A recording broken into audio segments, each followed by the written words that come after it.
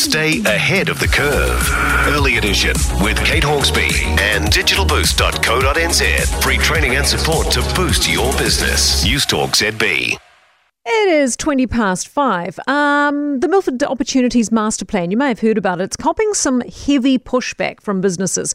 The plan basically wants to close the Milford Sound Airport and ban cruise ships from the inner sound. It's all about managing tourist numbers and creating a sustainable and environmentally friendly environment. Well, with us now is James Stokes from the Queenstown Milford Users Group and owner of Glenorchy Air. Good morning to you. Morning, Kate. James, the master plan says there's 4 reasons for the removal of the airport: that the land is unstable, it's costly, it takes up too much flat land, and it blocks the views of Mitre Peak. What do you say to all that? First of all, this news isn't really a surprise to us because the first question we were asked is where we were going to go in a consultation when the airport closed, basically. We reject Dr. Timmer's comments on the state of the runway. We wouldn't be sending multi-million-dollar aircraft with the paying public to Milford Sound if the runway wasn't in a safe and operable condition. If the airport closes, is Glenorchy Air done for? Because how much of your business relies on that airport?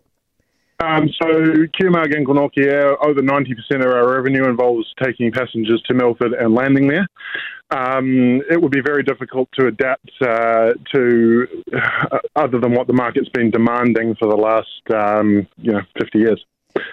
The Milford Opportunities Plan's own survey shows just 14% of respondents supported the closure of the airport. Yeah, that is correct. That's available on the MOP's own website. I'd also note in that same report that was the most responded to idea and was by far and away the most opposed. Right. So there's definitely a strength of and a depth of feeling there. What about the tourist numbers to Milford Sound, though? Peaked in 2019 at 870,000 people. I mean, is that just too many people for the area or not? Well, you could make that case, and of course we don't want to see Milford completely and utterly over-congested, which, it has been. Mr Nash has recently said that we want to have value over volume, if you like, so a higher quality of visitor spending more. That's precisely what our businesses provide. And is their first sort of act in the COVID reset going to be to close down businesses that provide exactly what the Tourism Minister has said that we want? Right.